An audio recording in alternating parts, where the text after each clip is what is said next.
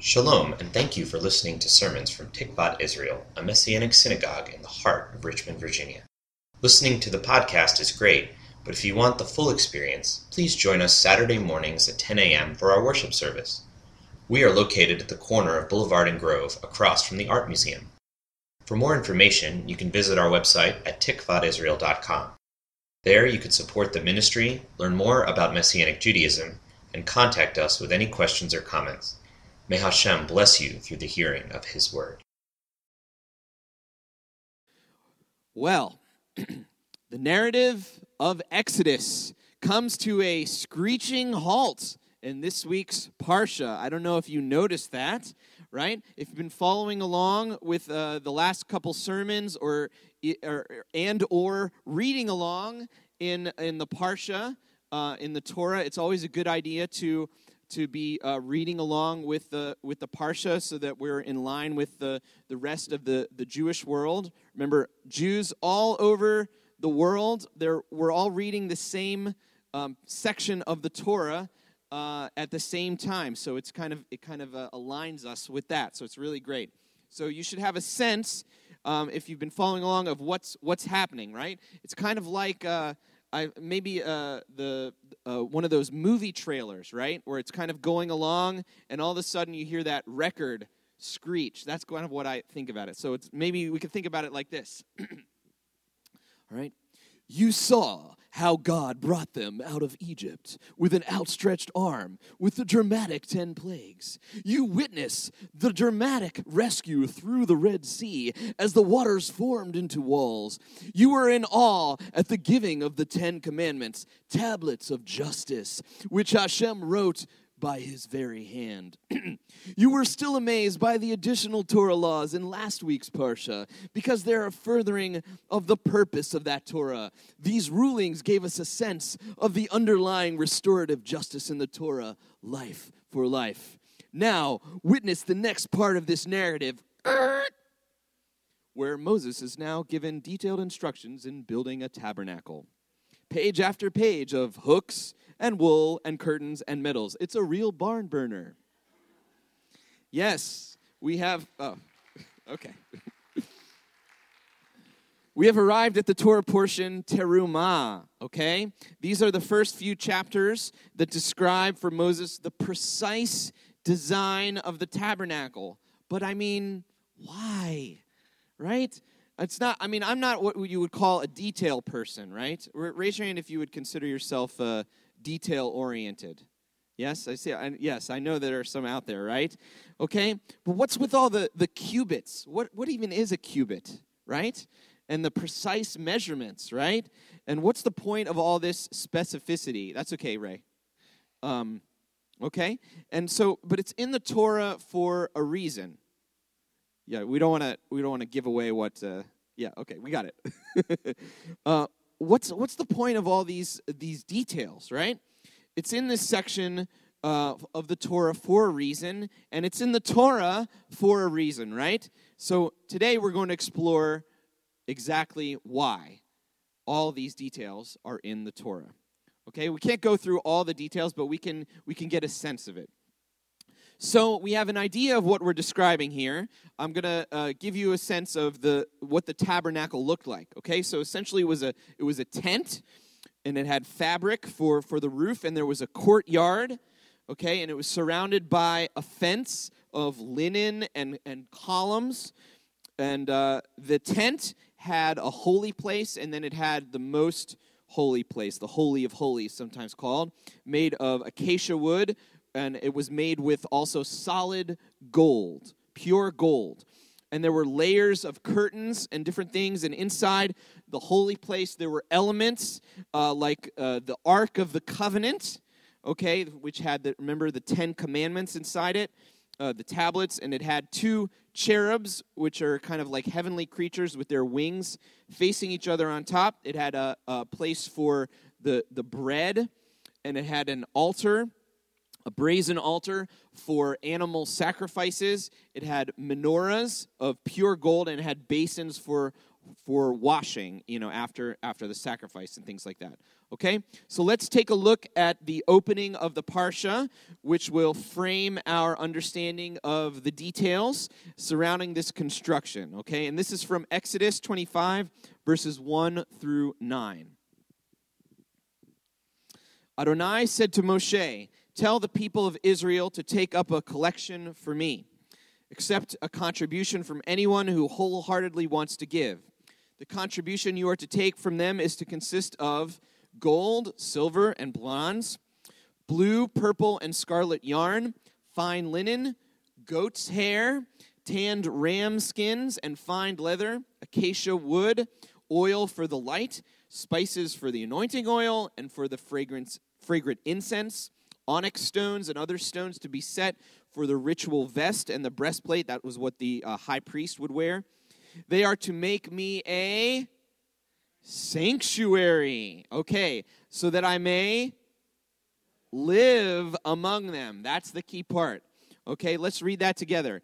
"They are to make me a sanctuary so that I may live among them." That's it. That's the ball game. You are to make it according to just however you want, right? No. Very specifically, everything I show you, the design of the tabernacle and the design of its furnishings, all those details. This is how you are to make it. And then we get all the details to follow. Now, someone recently asked our Shamish, Eric Friedman, where did the Israelites get all this fancy stuff? To which he replied, do you remember? Where? The spoils, the plunder, yes, in Egypt. And the rabbis agree with Eric Friedman. So you're in good company. Remember that the God gave the Israelites favor so that when they left Egypt, the Egyptians gave them all kinds of precious things, right? So even though we were coming out of slavery, God has prepared us for this next step, right? We were ready to build this tabernacle. Remember, God is Lord over the details. Notice also the purpose, as I mentioned, right before the exhortation to pay attention to the details. It says they are to make me a sanctuary. In Hebrew, that's mikdash, so that I may live, shachanti, among them. Okay? Let's remember these Hebrew words because we're going to come back to them. And they are related. They go together. So we have mikdash, that is sanctuary, and the root is kadosh, right? Or kadash, right? Which is holy. Shachanti comes from shachan, which means dwell, where we get the liturgy. We sang this morning. Shochen ad marom v'kadosh shemo. It puts those two concepts together again. He who dwells forever, exalted and holy is his name. So this dwelling and holiness, they go together. Also, we get the word Shekinah, right? That is the abiding presence of God, okay, from Shachan. So we'll put a little bookmark there. Can we remember those words? Yes? All right, let's repeat them. Mikdash, what does that mean? Sanctuary, that's the holy place. And Shachan, and what does that mean? Dwell, right? It's the dwelling, it's the presence of God, okay? So, we understand what is the purpose of the tabernacle. God wants to dwell among his people. This is a major theme in the scriptural narrative, going back to the relationship we had with God in the garden. The last line of Genesis 2, before Adam and Chava make the first mistake. We kind of messed up there, but we won't go there today, right? But this is the line before that, okay, in Genesis 2. It says, I'll just read it to you then. They were both naked, the man and his wife, and they were not ashamed, okay? Yes, there, thank you. All right. Now, this doesn't mean that they had some kind of positive self-image, right? And so they weren't ashamed. That's not what we're talking about here. Unashamed and naked, in this case, it shows vulnerability and intimacy between the man and his wife and between the couple and God, right? How many of us have had that terrible dream where you're in some public place, like you go to school, and you turn out to be naked? No one's raising their hand. Is it embarrassing? Okay, you don't have to raise your hand, but we understand that this is a vulnerability, right? That we would only want to share that in the context of trust and intimacy, say before God alone, right? Not before God and country, okay? Or maybe with a spouse, okay? Just like it was in the garden. But does this really mean that God wants to dwell with us? What does that mean, okay? That he dwells among us. Well, if you've ever had a roommate, that means that you're living with them, right? You share a space with that person. You eat together. You do life together. There's a certain intimacy. They know you better than someone, from the rest of the world, right? A wife or a husband or a roommate, for example, they might be the only one who knows that a person snores very loudly, or that he sometimes requires multiple alarms and many hits of the snooze to wake up, right? Or that he likes to make chicken parmesan and pizza almost exclusively if given the choice to cook. These are all hypothetical examples. They're very intimate details that my wife would not, a person wouldn't. Anyway, but we understand the point here. God wants to dwell with us, in a sense, to live with us, right? To know us intimately. And there are examples of this intimacy in Scripture between God and Israel. For example, God shares a meal with Israel. They eat together. And this is just one chapter earlier in Exodus 24, in last week's Parsha. He's also described, and I mentioned this before, as the husband of Israel in the book of Isaiah and Jeremiah and Hosea describe this intimacy, that God is our husband, okay? And these are all examples of closeness and dwelling together.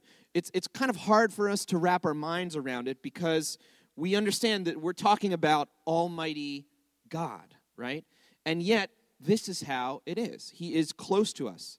In a roommate situation, you're naturally affected by the other person, right? You know them, and it affects you. And intimacy, closeness, allows for trust and growth and a relationship. And this is the personal, relational side of God. And this is why God wants to dwell with us. He wants that closeness and that relationship. So going back to our theme of the Garden of Eden, we see that many of the details in the tabernacle, they point back to the garden. So let's take a look at Exodus 25, verses 17 through 22. These are more instructions. You are to make a cover for the ark. Remember, this is the ark of the covenant, out of pure gold. It is to be 3 3/4 feet long and 2 1/4 feet high. You are to make 2 cherubim. Those are cherubs. Those are the heavenly creatures we're talking about, of gold. Make them of hammered work for the 2 ends of the ark cover. Make 1 cherub for one end, and the other cherub for the other end. And make the cherubim of one piece, with the ark cover at its 2 ends. The cherubim will have their wings spread out above so that their wings cover the ark. And their faces are toward each other and toward the ark cover. You are to put the ark cover on top of the ark. Inside the ark, you will put the testimony, the covenant that I am about to give you. There I will meet with you. There's that idea again, right? I will speak with you from above the ark cover, from between the 2 cherubim, the 2 cherubs which are on the ark for the testimony about all the orders I am giving you for the people of Israel. Okay? The cherubim, the cherubs, all right? These are, again, heavenly creatures. They guard the way to the presence of God, okay? Where have we seen 2 of these creatures guarding the way to the presence of God before? Yeah, that Ezekiel looks forward, right? That's right, in the garden. Very good. Okay? So, going back to the garden, the creation again. In Genesis 3, verse 24. This is the last verse of the chapter. This is what we read. And he drove the man out, and he placed at the east of the garden of Eden the cherubim, the cherubs, and a flaming sword which turned in every direction to guard the way to the tree of life. In other words, do we see the connection here? The tabernacle is a way back into the presence of God with the intimacy and relationship of the garden. Remember, we were naked and unashamed. The two cherubs guarding the garden, they're replicated on the ark, right? In the tabernacle to symbolize this is like the garden 2.0, right? Other references to the garden and the creation account are throughout this text, right? There's many sevens that appear in the tabernacle. For example, the 7 branches of the menorah, right? This is a symbol of what we would have had in the tabernacle. There's 7 branches, and there are how many menorahs? There are 7 of those, okay? And why all the 7s? Right? Because this looks back to creation. There were 7 days of creation, and it was complete. There was a completion, and there was a goodness of the creation, including Shabbat, that is reflected in the tabernacle. Okay, speaking of representations, there is a rabbinic midrash in which the rabbis used to explain that all elements, for example, in the tabernacle, are copies of something else in heaven. Okay, in other words, they don't just look back toward creation, as Wayne was telling us, but they look forward to something as well. Exodus Rabbah 33, verse 4, which is rabbinic wisdom, it's collected wisdom about the Torah. This is the way it puts it. Midrash taught that everything God created in heaven has a replica on earth. And the Midrash taught that many things in the tabernacle reflected things in heaven. Thus, Isaiah 37:16 reports that there are cherubim in heaven, right? The cherubim, saying, O Lord of hosts, the God of Israel, who sits between the cherubim. While below on earth, Exodus 25:18 through 20 directs the Israelites to fashion 2 cherubs of gold to spread their wings over the ark. In other words, it's reflecting something that is in heaven. Of heaven, Psalm 104:2 reports that God stretches out the heavens like a curtain, okay? And so while on earth, in Exodus 26, verse 1, directs the Israelites to create 10 curtains for the tabernacle because it's reflecting something in heaven.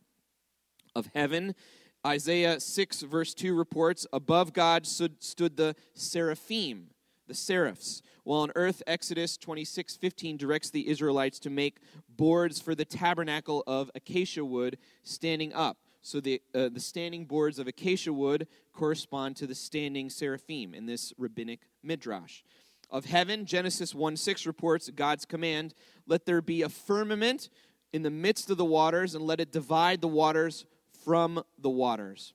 Okay, while on earth, Exodus 26:33 directs the Israelites that a veil shall divide between the holy place and the most holy. We see it looks back toward creation and forward toward heaven, to the world to come. Okay, of heaven, Daniel reports in chapter 2:22, the light dwells with God. While on earth, in Exodus, it directs, they shall bring you pure olive oil beaten for the light. So the light that we have, right? We have an eternal light that reflects back on the tabernacle, but it's supposed to reflect forward because God is light. Do we see these connections? You following with me? So we see that the tabernacle, it looks back to the garden, and then it also looks forward to eternity, which is God dwelling with us, right? In heaven. He is relating to us. There's a closeness to Hashem in both cases. So why did it have to be so precise, right? Why the exact measurements? Why did Moses have to measure so carefully? Because the rabbis in the Midrash that I read, they were right. The tabernacle is a copy of one. There's a real one in heaven. And so the elements point us toward the world to come. Okay?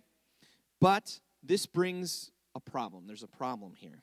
Okay? God wants to dwell with us. He wants to dwell within us, among us. But God is pure.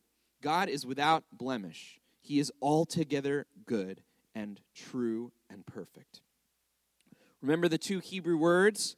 The tabernacle is a mikdash. It's a holy, perfect place. And also God wants to dwell, shachan, by his presence. Okay? And these two ideas should go together, right? They go together when we, in the liturgy, when we say, kadosh, kadosh, kadosh. And what do? We lift our heels so that we're closer to God, right? There's a closeness and holiness that go together. But there's a tension here too, because they can't really go together in a sense. Anything that holy, like God, cannot dwell among something so unholy as we are, right? And so Hebrews chapter 8, verses 3 through 5, it ties all these things together. For every Kohen Gadol, that is the high priest, is appointed to offer both gifts and sacrifices. So this high priest, too, has something he can offer. Now, if he were on earth, he wouldn't be a Kohen, a priest at all, since there are already Kohanim offering the gifts required by the Torah.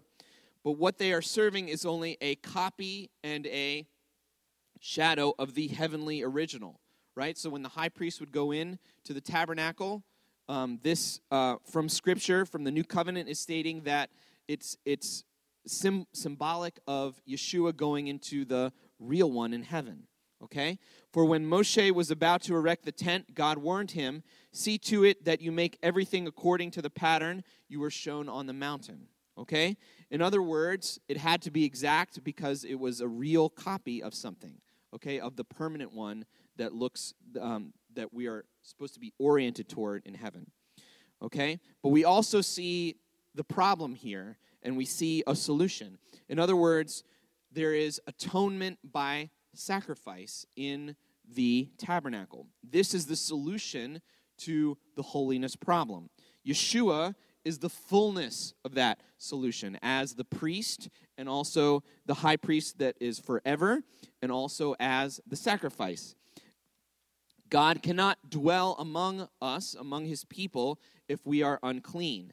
But through faith in Yeshua's sacrifice, we can actually be made holy, and God can dwell among us again. He unites the holiness and the dwelling together. Only Yeshua can do that fully.